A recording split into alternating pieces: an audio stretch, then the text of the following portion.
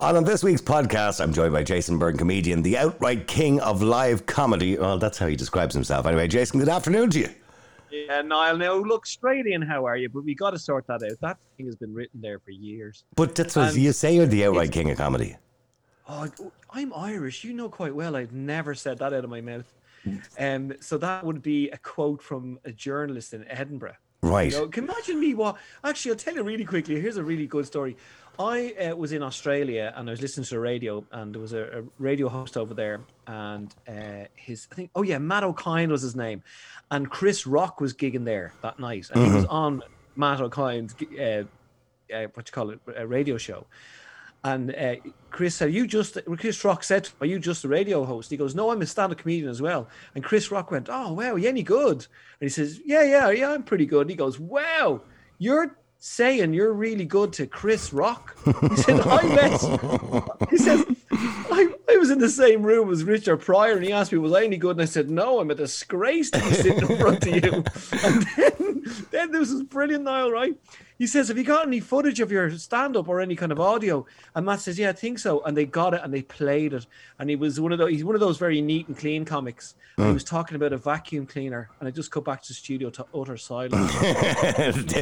Chris Rock went, I've often had this situation. You're funny? I've often had that situation on radio where the problem, see, with radio as well, with comedians in particular, right? Comedians get the buzz, I suppose, from the crowd, right?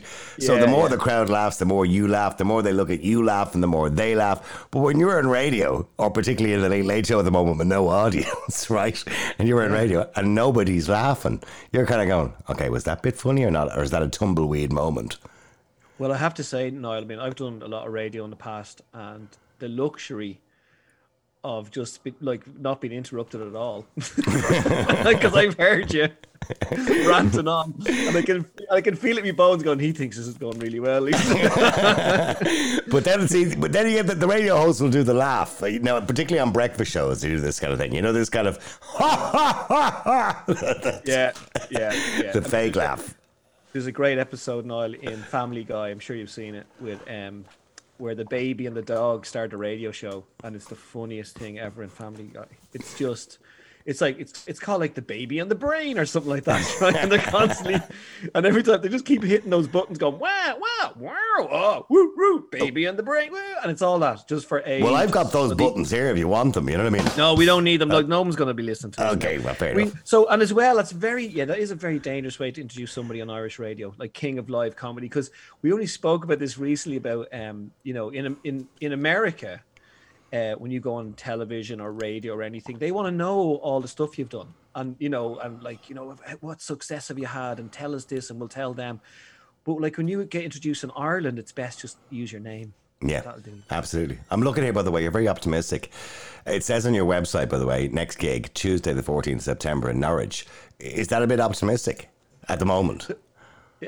Well, Boris said yesterday, June 21st. Well, maybe Boris is going to do that, but I don't. Listen, Niall, I'll have to say one thing is, I wish Micheál Martin would come out and do the same thing. It just made everybody feel really good, even though nobody really believes it. I said this on radio today, even though there's a date. But mind you, he used the word irreversible, which is a great word, right? Oh, don't you love that as well? Yeah. Oh, it's irreversible. It doesn't matter if we're all going to die.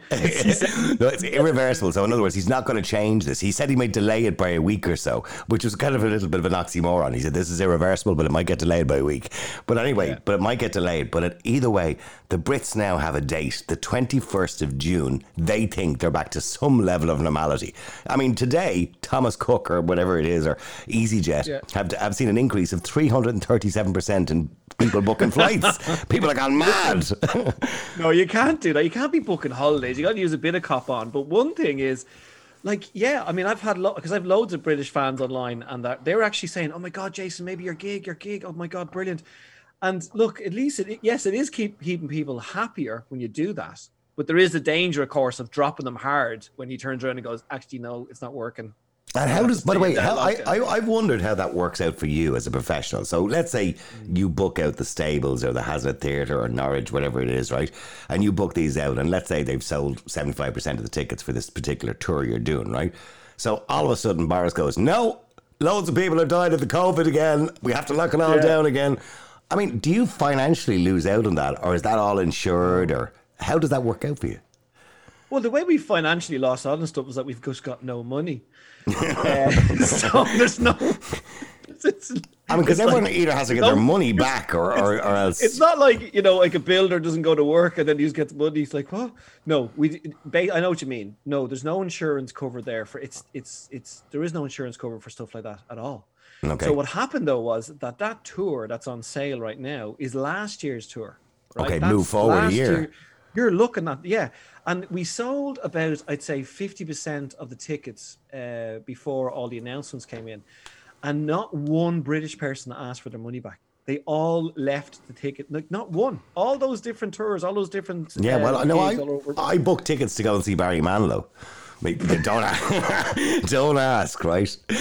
My partner. That's okay. Listen, he's a legend, and Karen, my brother, is a big fan. Before he died. Okay, so but I rang Ticketmaster to find out what the story was, and your man said, "Oh, well, look, it's moved to June 2021 because it was meant to be June 2020." And your man even had a bit of a laugh at me. He says, "That's if he's alive by then." I know but listen, that's going to happen to me. Him.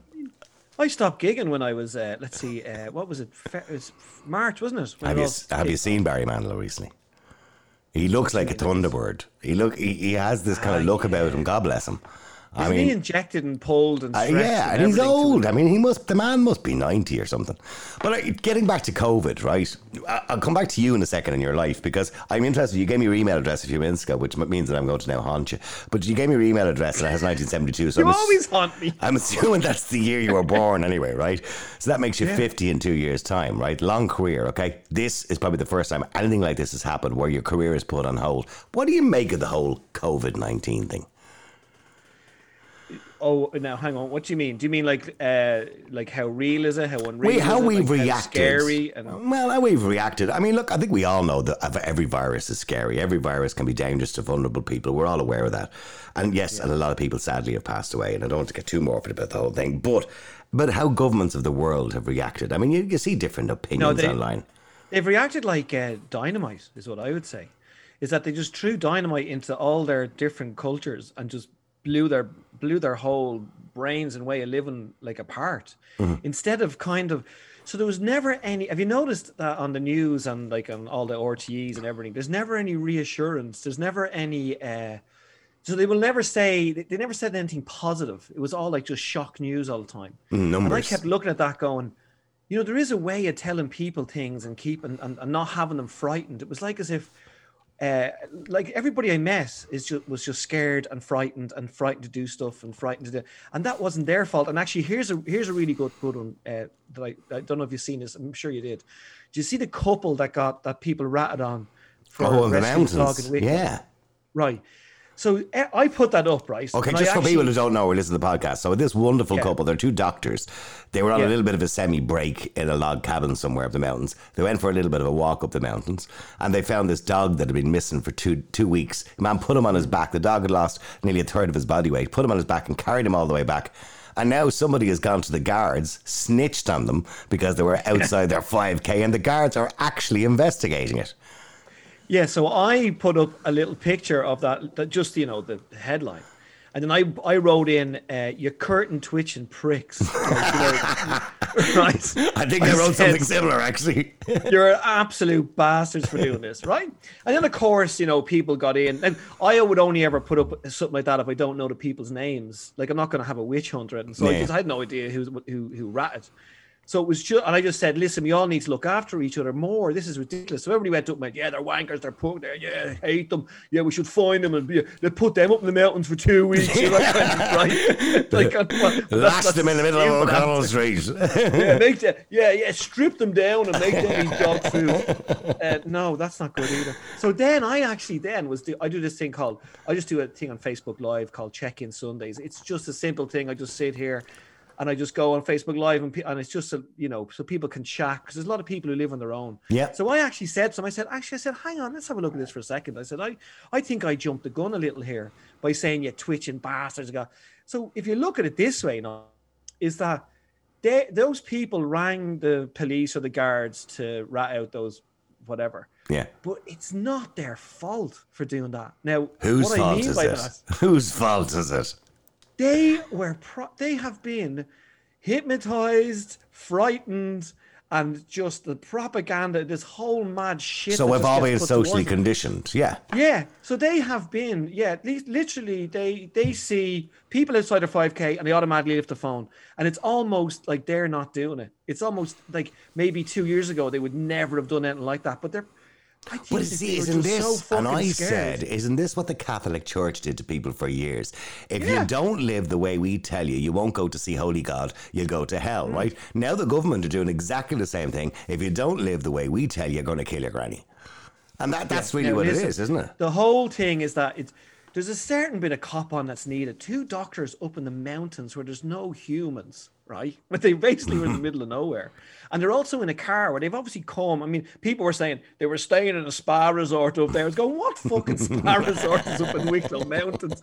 I'm from Ballantyre and I spent most of my childhood up there. There's tick knock and a couple of cycle tracks. Yeah. There's not a spa. Oh, round with it as well, yeah. Yeah. And round one, they're all very much forests, but like even before all this, whenever I go for a walk up there, and it's like there's still people miles away from each other. There's loads of room out there. Yeah, you're not But, going to like, catch the COVID. the bit of cop on is all you need. They're coming in their car, they're getting out of their car. They haven't come from a rave. Right? They're not like, and I always think of. Do you remember? Snoopy. You remember Linus? In Linus, Snoopy, yeah. And he had Linus, if everybody's listening, always had the kind of security blanket, and he was filthy, and he always had flies around him. So I imagine that's what we all think we all are now, is that we all have bits. We're like Linus with COVID kind of flying around us. But those 2 doctor heads or whatever, we're getting out of a car and going into Wicklow Mountains and getting back into a car and going back to their house. They weren't meeting anybody. No, but see, there's 2 sets of people in society now. There's a set of people who are kind of logical about the whole thing and just want to get back and say, look, we have to accept that sadly people die. And they do die. And we've kind of had an inability over the last year to accept that people do die as they get old. And then there's the other kind of people who are terrified. And they're behind the sofa watching everything that's going on. Oh, look, Mr. Smith has gone out on his bike. I wonder, is he staying in his 5K again or is he going to visit his sister? Now, listen, do you know what? I've done a lot of stuff on mental health, and I remember someone saying to me, actually, my therapist said this to me, which was brilliant. I love health therapy. And she said to me, she said, whenever you talk about somebody else in your life or anybody else, whenever you talk about them or slag them off or get like stressed about them, the only person who gets like stressed or gets their heart level raised is you. Mm-hmm. So the person who's out there in the Wicklow Mountains walking around with their wife totally fine, nothing's going to happen to them while you sit there twitching your curd and shitting yourself. Do you know what I mean? Going, look at them out there. They need to know. They need to be. And basically what you're saying is they need to be as frightened as me. I want them as frightened as me. I want them in their house fucking shitting themselves as much as I am. You know what I mean? But they go down rabbit hole theory. See, so there's the rabbit hole theory, right? So the people are saying, well, what harm is it if I drive off in my car somewhere? I'm on my own. I'm in my car. So what if I'm 10 kilometres? What happens if you have an accident? If you have an accident, the ambulance has to come. The 2 ambulance drivers have to pick you up. They might catch it off you and spread it to their older mother, who in turn will spread it to Mary down the road who has an underlying condition. Well, what I would say to people right there and then is, okay, just hang on a minute, pause, sit down. And one thing that RT and all the other bleeding heads are all not saying is all the other deaths that are happening during the day. Well, 90 people. All the cancer 90 deaths, people die every day. Failure. Yeah. Sorry, how many did I just say? 90 people roughly die every single day. 90 1/3 of people those are cancer. And how many people are dying from a guy from a car crash going to an ambulance? Well, here's the. Let's put this into context. And I said it on Twitter a while ago. $17 trillion has been spent on COVID. That's not including the loss to economy. Including the loss to economy, they predict within the next year altogether $48 trillion. Which now it's hard to estimate. It's unquantifiable. Is that like furlough and science? No. Okay, forget about the furlough for the moment. Just 17 trillion just spent on research, everything else, and COVID, right? If you take into consideration furlough, the loss of economy, it could be anywhere between 48 and 70 trillion. They don't know exactly. It's a hard figure to figure out, right? Can you imagine, even take the lower figure, conservative, 17 trillion. If we spent 17 trillion on cancer research, or if we spend 17 trillion on third world countries, can you imagine how many lives we could actually save? When you put it into that kind of perspective. Yeah. Mind blowing, isn't it? It's confusing that, all right. Like you have people going, what? Yeah, it is like, why don't you try and cure all the other things as fast as you cured COVID? But So I mean, that's the thing. Then you have to ask the question: why did they try to cure it so fast? Do you believe all the mad? Do you believe all the mad stuff? Like Bill Gates, right? See Bill Gates? No, hang on. see Bill Gates now. He wants to own the world. He's like Pinky in the Brain, so to speak. Do you believe all that stuff? Any of that stuff? Do you know why I don't? I always come back to Sean Hughes, who's a comedian who died. He was a great. I don't know if you ever met him. Niall. I do. I know Sean. Well, I know of him. I've met him once. I think I interviewed him once. Well, at his funeral, we were in London, and his brother said, "Well," and there was loads of us there. There was like, Stuart Lee and Darrow Bryn and everybody. Look, just everybody. It was all like, obviously, what's that brilliant Scottish actor? He played Doctor Who. Oh my god. McKellen, not me, McKellen. No. I know the guy. I know the guy. He was in Broadchurch as well. He's your man, the Scottish guy. I like skinny guy. Anyway, he's brilliant. He was there. But anyway, his brother said, "I can see all people are here." Is Sean Hughes' his brother said, and he said, "And I'm pretty sure that Sean's had an argument with every single one of us." We all just started laughing. Going, yeah. But Sean used to do this stand-up, which was brilliant. And he said, whenever I go into my local takeaway, right, people go, "Oh, don't go in there. That's not chicken you're eating, it's pigeon." Right? Right? And Sean used to go, what? No, it isn't. It's not pigeon, it is. And then Sean goes, "Okay, let's have a look at this. Do you know how exhausting it is to try and catch a fucking pigeon?" Right? He says, these Chinese can just go and buy the chicken off wholesalers and it's done. No, but you think they're running around Trafalgar Square trying to catch pigeons with nets. Exhausted. And that's exactly, look at Bill Gates, multi-billionaire. Now, but there's loads of donations to charity. He couldn't be arsed sticking chips inside. That's going to take me forever. I believe I've heard they're sticking nano chips inside you to control the whole population. Yeah, well, I love it, and people don't know what to say when they go, "You know what, don't be downloading that COVID tracker, don't be taking that thing because they'll know where you are." And I go, "What's that thing in your hand there, you fucking idiot?" Your phone. Yeah, your phone. End of story. Conversation over, you dipshit. That's like that. By the way, for all the an aerial to where you are. So I live out here in the Niall, and that's how the guy who killed Rachel, what's his name, the husband, the guy who was on the late Joe Riley. Joe Riley was basically caught because of his phone. That's right, yeah. They pinpointed triangulation. Yeah. Now, to all the conspiracy theorists who are listening in, I'm not completely dismissing the fact that Bill Gates obviously funds an awful lot of carry on that's going on at the moment, but I don't think there's any Big Brother theory involved in it, no more than most people do. Getting back to you, Jason. I know, yeah. So, how Jason in the Niall in the box room. How are you now? Because comedy is your outlet, and there's always been this theory, now I could be wrong and I could be right, that comedians generally, the reason they're funny is because they tend to be people who are more depressed than everybody else, and comedy is like an outlet. And now you don't have that outlet. Is that true, do you think, generally? Are comedians quite depressed people? No, I'd change that word to shy. Shy? Do you know what I mean? Yeah. Yeah. Because I've met loads of comedians and no, they're not depressed. I think that's, it's just cool to put that label on them. And you know what as well? I can't believe we're going back to Sean Hughes. Sean Hughes' brother said on another thing up on the altar, it was in a crematorium, that's what I can't work it out in my head. Anyway, he said, Sean always went on about our alcoholic father who beat us and was really horrible to us. Most people here who know my dad will definitely tell you that he just enjoyed a pint and he never beat us and he was never an alcoholic. And he says, but I can tell you now, Sean just wished he was from a family like that so he could tell people that's why he's such a miserable shit and he has depression. And he goes, I can tell you now, Sean never had depression and was raised really well. And we were crying laughing because a lot of people like to, be the story, like the poet, the dude is like, oh my God, I just can't take on the whole world. I don't know how to express myself. But I found that a lot of comedians that, they go onto radio shows and they don't do really well. Like Dylan Moran will not do chat shows because he openly tells Graham Norton and everybody that asks him, he'll go, I'll ruin your show. And they go, why? He says, because I don't like doing them. I'm just too shy. I don't want to sit there and try and perform in that forum. You did Graham Norton, didn't you? You've been on Graham Norton twice, I think, have you? Yeah, it's so fun. No, I did it once. It was so funny. Were you on with Lady Gaga one night? Yeah. So I was on with Lady Gaga. Hang on a second. Who was on there? Lady Gaga. Oh my God, my brain is literally mush. It was what's her name? Coldplay's wife. Gwyneth Paltrow. Gwyneth bloody Paltrow. Yeah, she has that Lady stuff out there, the Gaga, smell of my vagina. Jeffrey Rush. Yeah, Jeffrey Rush, right? Is that one of Gwyneth Paltrow's candles in the background behind you there, which the smell of my vagina? Isn't that the... You've seen her candles, I yeah? have that. Yeah, you have to... Yeah, you have to smell her vagina before you go to bed. Well, when I was on that, she had brought on her... Well, funny enough, she did say a funny thing. We were behind the curtain, and just beforehand, Graham Norton was talking to me, Gwyneth, and Jeffrey. We're all just that's all that was in the room, just sitting there at wine. You were killing time, Graham said to us all, and looking at me as the comic, and I was like, oh, bollocks. I couldn't have been on a worse one, because he said, listen, I've never met Lady Gaga. I want to interview her, and she's going to be doing nearly 3 songs instead of 1, right? So he says to us, please don't interrupt me too much because she'll shut down. Do you know what I mean? She's got that kind of persona about her where she'll shut down and I won't be able to. So what that meant, I wasn't allowed to slag her off, which was a disaster for me. That's what the comic does on it.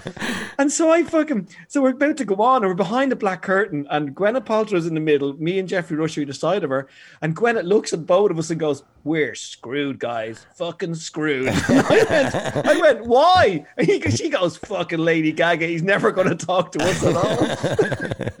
So we go out and we're sitting there and bloody Gwyneth Paltrow is doing a cookbook, of course, with some fucking fairy dust vagina hair stuff going on it. And she took out a paella, whatever you call it. Paella. Yeah, for us all to taste, and it was rotten. We had to pretend it was lovely. And Jeffrey Rush was lovely to me because he was an ambassador for the arts in Melbourne, where I do a lot of gigs. So he kept saying, "Oh, Jason's so good." So he knew the situation I was in because I couldn't slag off. Fucking Lady Gaga comes out like the Lady Madonna. She's wearing what looks like a burial robe, right? So and she's actually wearing a dress. Yeah. That night she was wearing a dress that was designed by an Irish designer. And she just kind of went like blah, blah, blah, hiya. And then when she was leaving, I said, I'll see you later. Right? I'll see you later. It's a real Irish thing to say, isn't it? Yeah. And I don't know if you ever see it on the telly. You'll see her pausing and looking at me and then going, what? Because she was going over to sing. So she said goodbye to Grace, said goodbye to her. And then she said goodbye to me and I went, see you later. And she actually thought that meant, hang on. So that was but this is the thing. You go on Graham Norton, it doesn't matter what you say. Nobody remembers what you say. They only remember who you're on with. It's a very well-produced show. Is that how long is when you go on Graham Norton? Right, the show itself is only 45 minutes on the air, right? I think it's 45 minutes or 40 minutes, but I believe they record it over like an hour and a half or something like that. They just take the best bits or something. Yeah, it runs, but it's not crazy. Like, a lot of the panel shows and everything that we can do can run up to 4 hours. Do you know what I mean? It's like exhausting. Yeah, or maybe. But the Lady Gaga, the Graham Norton one is kind of run as live-ish. Yeah, it's not far off because he's interviewing them. You know what I mean? They'd only cut out stuff that was probably unnecessary or it couldn't be used. I mean, look, your career was booming before COVID. It was probably at the. Would you say you were at the peak of your career, or there was more to go? Obviously. No. I mean, you were on Ireland's Got Talent. You'd kind of ventured off into judging as well on Ireland's Got Talent. I don't know whether they're going to do another episode of that or not. I don't know what's going to happen there. Oh my God, Niall. What? Do you know what? And I was at that time when I was asked to do that, I was being the cool comedian because I was like, gigging all over Britain and Australia. I was doing a lot of stuff. And I was going, yeah, do I really want to do that? I don't know, will that bring my coolness down as a comic, right? I swear to God, if you're ever do it, it was the best crack I've ever had. It's so easy. It's brilliant fun. Just slag people. And I'd never met Michelle Visage. She was lovely. And Louis, I'd only brushed by him, but he was hilarious. And feckin' Denise Van Outen. They were both. And did you get on well with Louis? Jason, you're just brilliant, Jason. This is the t-shirt about Louis is Louis. That's how you deal with Louis. Yeah. Louis is Louis, and he lives in his own little celebrity bubble, but he's a great fella. And he has his weak moments because he's a 67-year-old man. Yeah, see, we don't think about Louis as 67 years of age.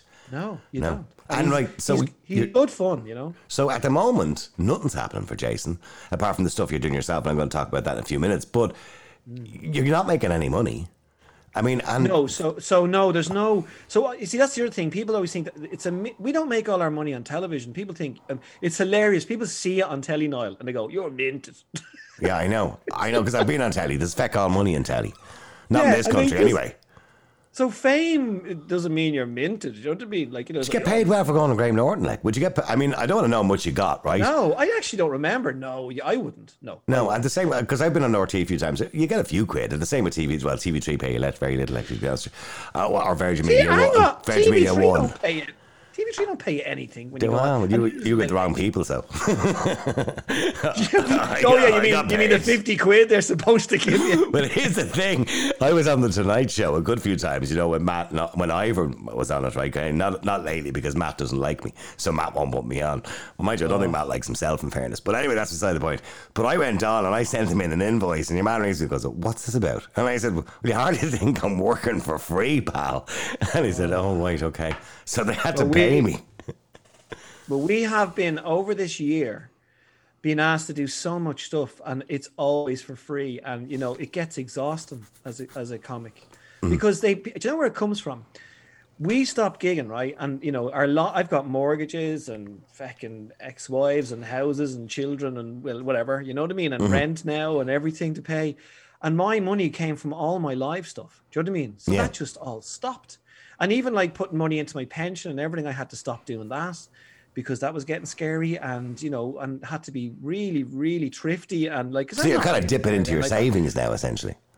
Well, the main reason why we're not like wealthy as well is that we pay 56% tax. Do you know what I mean? Like, and do you not get some sort of an exemption for being like an artist? No, that's gone. Like an artist. Exemption's gone. You get like a tiny like nothing. Like it's no. You used to get like 50% off anything that you wrote. Okay. And that was like if you did a tour, you could only get 50% off one gig. It really didn't mean anything. Right. Okay. And now that's totally gone. And that went when the recession kicked in. They started knocking off all sorts of stuff. But so what happens is in this country, which is insane, is that like Bono and me would be on the same tax bracket.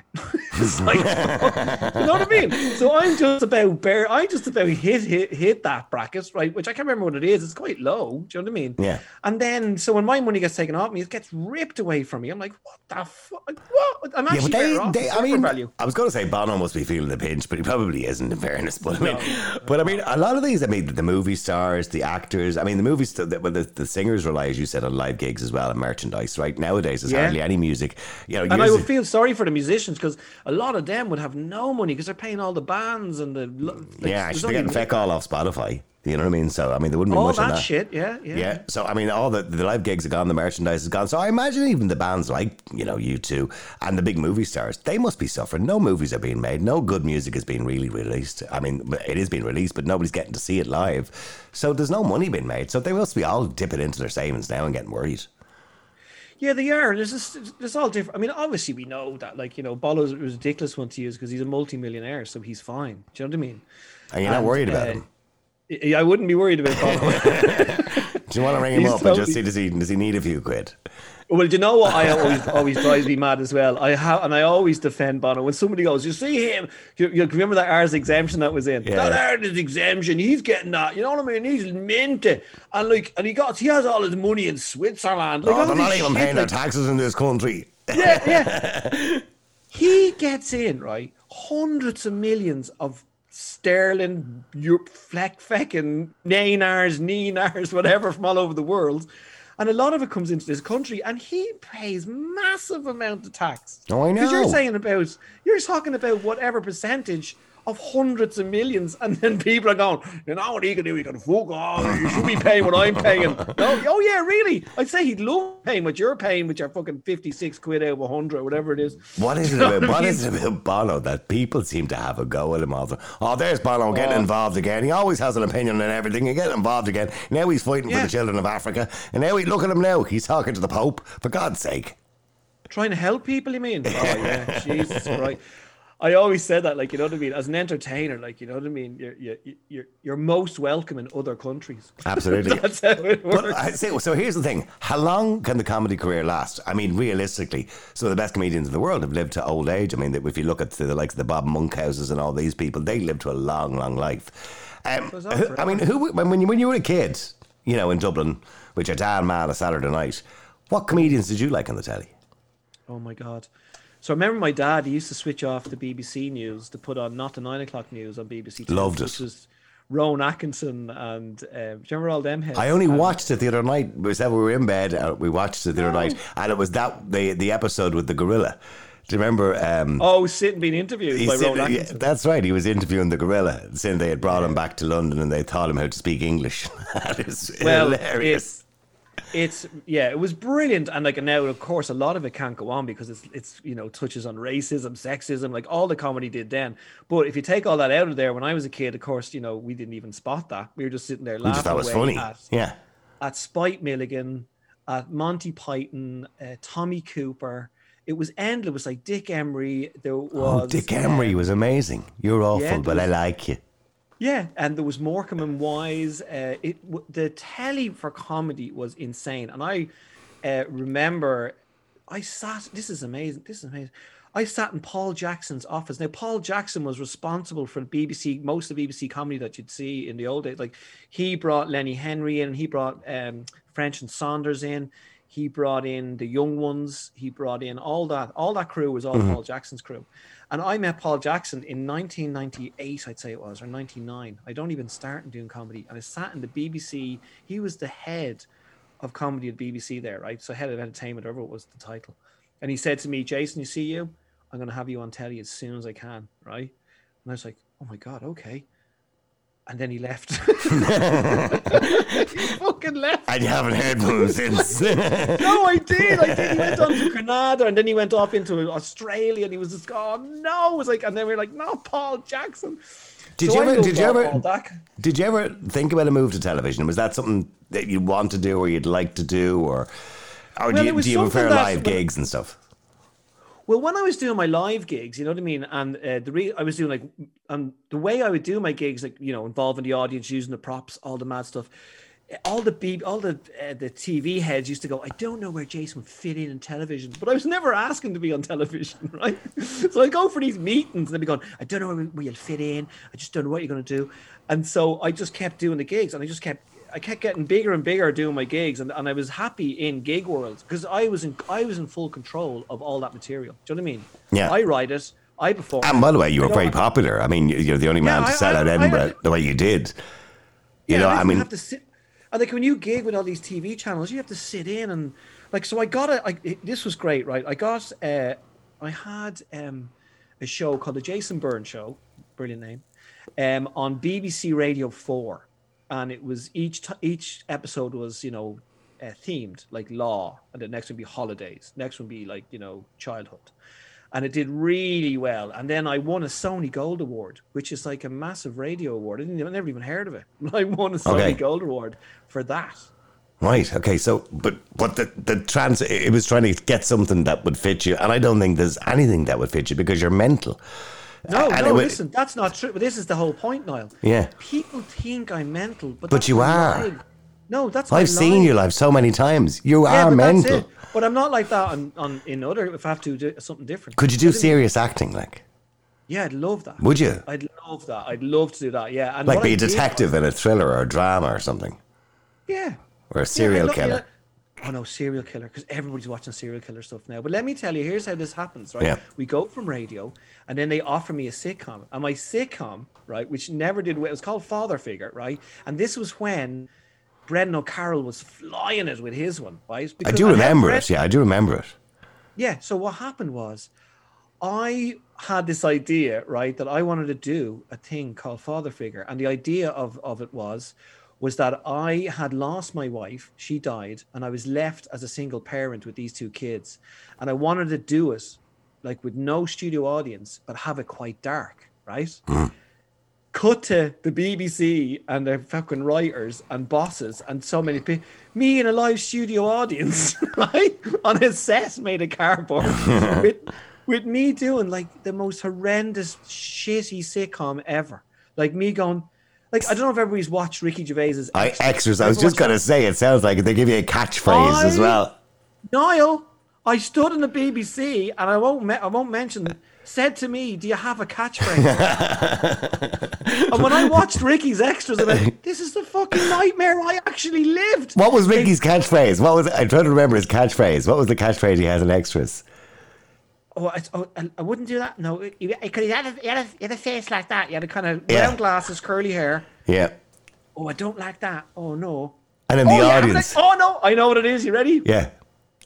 You're having a laugh. He's having a laugh. You're having a laugh. That was That's it. what it was. And the audience would repeat it after him. It's like the old days. Remember Bruce Forsyth? No, it's to see it. No, everybody had to have a catchphrase. And the thing is with Ricky, like, you see, this is the thing in entertainment. You've got to be like Ricky Gervais and you've got to be like Louis C.K., right? When you're putting your foot down. Not Louis, but Ricky would not let The Office be made by the BBC. He wouldn't let them make it. He says, I'm fucking making it. I'm directing it and I'm editing it. And they went, no. And he says, well, I'm not doing it. And they kept saying no. And he went, no, I'm not doing it. And they went, all right, go and do it. And that's why it was a success. And then I hear these stories about Peter Kay. And people going, oh, he's very difficult to work with. Yeah, do you know why? Because he told you to fuck off and he's doing it this way. So it's only... By the way, where is Peter? Here's the thing. This is like a burning question. I'm sorry we're running out of time, I know. But where is Peter Kay? So he had this big tour booked all over the world. This was back in, was it 2015, 16? I can't remember what it was. And then suddenly he announced, I have some personal shit going on in my life, so I'm cancelling everything. I mean, and he hasn't really been seen since. Well, he's been on TV. I don't know, Peter, and I don't know what happened. Would it be a health thing, maybe, or something? That's all I was guessing. Yeah. But I've only met. Funny enough, myself and Tommy Tiernan gave Peter Kay his first ever award, which was he won So You Think It Funny in Edinburgh. And I says, what are you going to do with the money? He says, I'm going to buy a car. he goes, but he says, but I'm going to make sure it's secondhand because he was always thrifty. But I met him. He was always a lovely fella, and he did Phoenix Nights, amazing, and he's a brilliant stand-up. He's very good. Oh, he is funny. But I don't know where he is. No, whatever happened, I don't know. Although the only complaint was when he did his last tour, when he played here in the Three Arena, people complained it was too short. It was like, I don't know, 45 minutes or an hour long or something like that. It was too short. That was the only complaint I think they made about it. It was funny, but too short. Well, then maybe we should just... You see, this is the thing. We never really know what's going on with people. Maybe he was only able to do that. Yeah, and he'd been on the Late Late Show like 2 nights or 3 nights previous to making that announcement. You know, saying he was looking forward to the tour and and then all of a sudden 2 days later, 3 days later, well, maybe my brain is not the best at remembering how long it was, but it wasn't that long after the Late Late Show interview. He said, no, the whole thing's cancelled. And I thought that's a bizarre decision. You know, and maybe it was a health thing, or maybe he just got an epiphany and said, I need to spend more time with my family. I don't know. It's kind of... That can be a big thing. I remember Frankie Boyle was only talking about that on Louis Theroux podcast. He just said, Louis says, well, you stopped gigging. Why was that? And he said, because it nearly killed me, Louis. I was exhausted trying to do all these gigs every night. And he says, and my crowd would be quite feisty. Imagine Frankie Boyle's crowd. They're sitting there probably with hatchets in their head. And he says, I missed, he missed his family. And did that affect your life as well? Because, I mean, okay, you were married. No, well, I actually, and that's the other reason why, and people always go, why aren't you bigger? Why aren't you on telly more? And they all get more angry than me. And I'm going, I'm fine, don't worry about it. Because I chose not to go to, I worked in London a lot. But once I had my lads, I started to kind of timetable my stuff a lot. So I'd only go and gig for 3 days in Britain and come back then for 4 days in Ireland, and I'd be with the lads. You know what I mean? And I separated out my Irish tour and my British tour, and Edinburgh. They'd come over there with me, and Australia. They went to Australia. They went to Australia a few times with you as well, didn't they? They went to Australia. I remember the local headmaster coming up to me and saying, "Jason, I actually see you more than I see 9 to 5 dads." Right. Okay. But do you have any regrets? Because you're busy. I mean, look, I'm the same. I do the talk show during the day, and I do the nighttime show as well. You're amazing. And I do when I used to do the nightclubs, I used to do the radio during the day as well. So there are times that I do regret that maybe I worked too hard, but I did it for the best reasons, which was to provide money so as my kids could have a good education, so they could have a good time, so they had a nice holiday, a nice car, a nice house. I did all those things for the right reasons.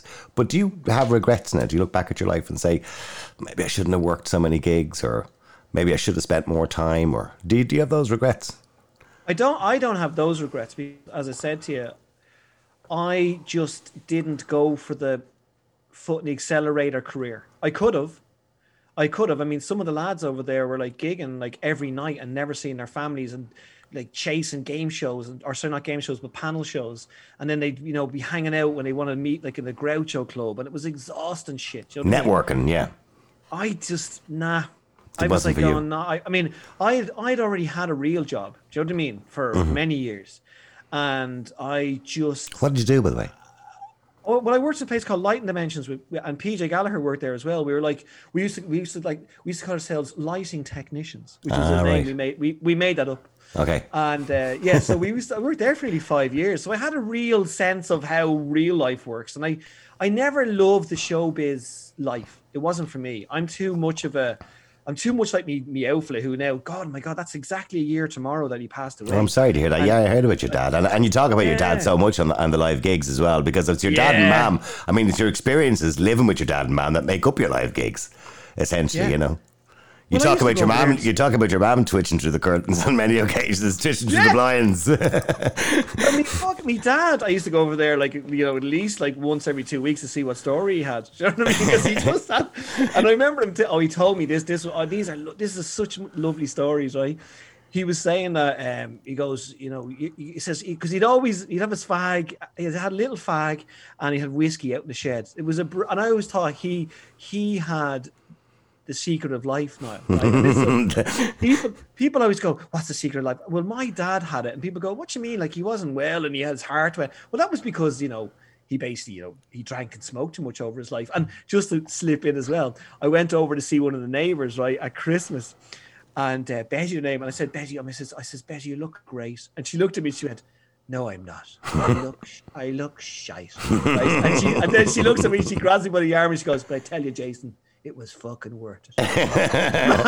And she goes, all the parties we had in your mum and dad's house. So my dad, I think the key thing is that he never stressed. And I remember when we had the last recession, I said, Dad, oh my God, there's a recession. And my dad goes, yeah, that's my 5th recession. Didn't. And he would sit back, if you imagine Armageddon, right? And let's say, which we kind of would be in it kind of now, if the meteorites were hitting the earth and everybody's running around, my dad would be sitting outside in a field on a couch with a whiskey, just looking at everybody running around like lunatics. He never understood why everybody loses the head. So it's very hard to do as a human. And final thought, and I don't want to end on a sad thought, but I know you talked about when your dad died and you reassessed your life in some way. When you spoke to me privately and said, I hope you don't mind me saying this, when you held his hand when he was dying, and you kind of reassessed your life a little bit and said, like, is this really what it's all about? And did it turn a corner for you when that happened? It did, because I always think that if we all really knew we were going to die, we would approach life differently. So those curtain twitcher fuckers wouldn't care about the people up in Wicklow. They'd be, they should be sitting in and trying to see how they could have some fun instead if they knew they were going to die whenever. So when I seen my dad and I held his hand and I watched life leave his body, which was an amazing thing to see, right? And he was 80, nearly 81. And to watch that leave his body, and that's it. Do you believe in God? Do you believe in God? No, I don't believe in God. No. And my dad certainly would be fucking haunting me right now if he did. Jason. You know what he said real quick? Let me just tell you here. Because we were saying, like, people were saying, well, so when the hearse comes to the house, are you going to walk up behind it? And I says, no way, me fucking dad will kill me. My dad would literally, you'd probably hear him knocking in the coffin, I said, and he'd be literally, oh, hang on, can you hear me all right? Oh, yeah, I can hear you. I've hit off me fucking button thing there. I said, literally, if that happened, we'd hear me dad knocking the coffin, and then he'd be literally going, what are you doing walking behind me? Everybody's looking at me now. You're all making a fucking show of me. But that's why we cremated him as well, because like he also said, don't be lowering me into a grave which is all blubbering.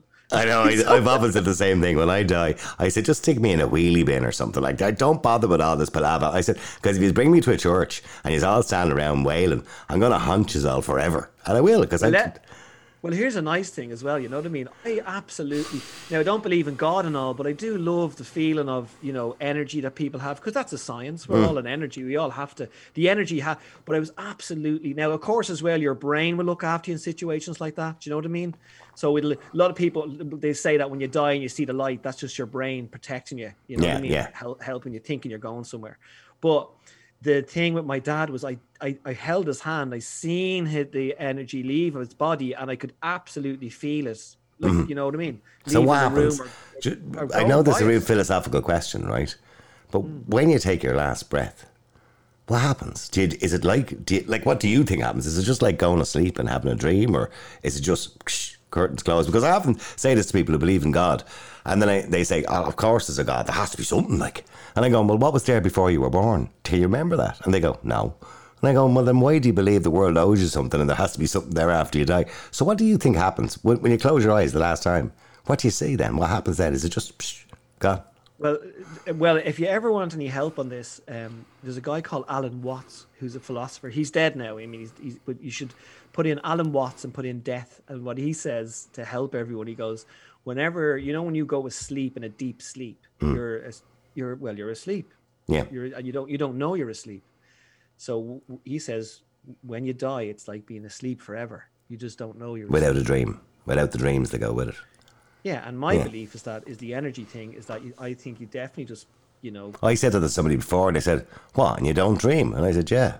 And they went, "Yeah, but would you not be bored?" And I said, "You'd be bored." But a lot of people believe. I mean, but there is the one about just mixing into the earth again. Go back, and you basically. The spiritual thing comes in so many different guises. And I remember being in Hong Kong, right? And we were gigging in Hong Kong, and I seen a guy, and he literally had loads of sticks on his back, and he must have been 95, and he just had jocks on, and the little fags they always smoke. Yeah. Now, so he had the sticks over his head. Sorry, you know what I mean, on his back. So his head, the strap was around his head, and the sticks were coming off his back. So he was holding with his head, and he had the fag in his mouth, and he had. Just jocks on, very, very fucking, poor man, like no money. And he put down the sticks. I was watching him because we were just sitting on the bench in Hong Kong, very busy. And then he went over to like this kind of, like this Buddha shrine, and he burnt these sticks and he started waving them. You know what I mean? And rubbing them and praying.